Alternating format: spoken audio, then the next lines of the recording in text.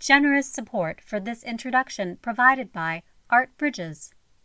This introduction has been made possible in part by the National Endowment for the Humanities, NEH Cares. Any views, findings, conclusions, or recommendations expressed in this audio do not necessarily represent those of the National Endowment for the Humanities. This is Megan Jordan, Curatorial Assistant in the Department of Photography at the George Eastman Museum. In late April of 1978, Jim McQuaid spent a day interviewing Jacob Deschen, a leading writer on photography.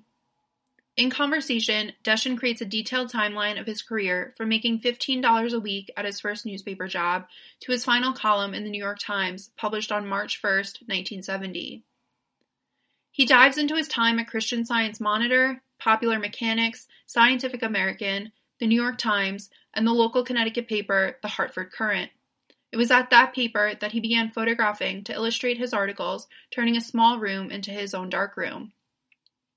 In 1934, he bought a Leica, and his passion for photography grew, so much so that he published multiple books on the subject, beginning in 1936 with New Ways in Photography. Throughout the 4-hour interview, Deschen sounds proud of his accomplishments. As a child who immigrated to the United States from Russia at the turn of the 20th century, knowing only how to speak Russian and Yiddish, he mastered the difficulties of the English language, becoming a successful editor for the New York Times with his own column, Camera View.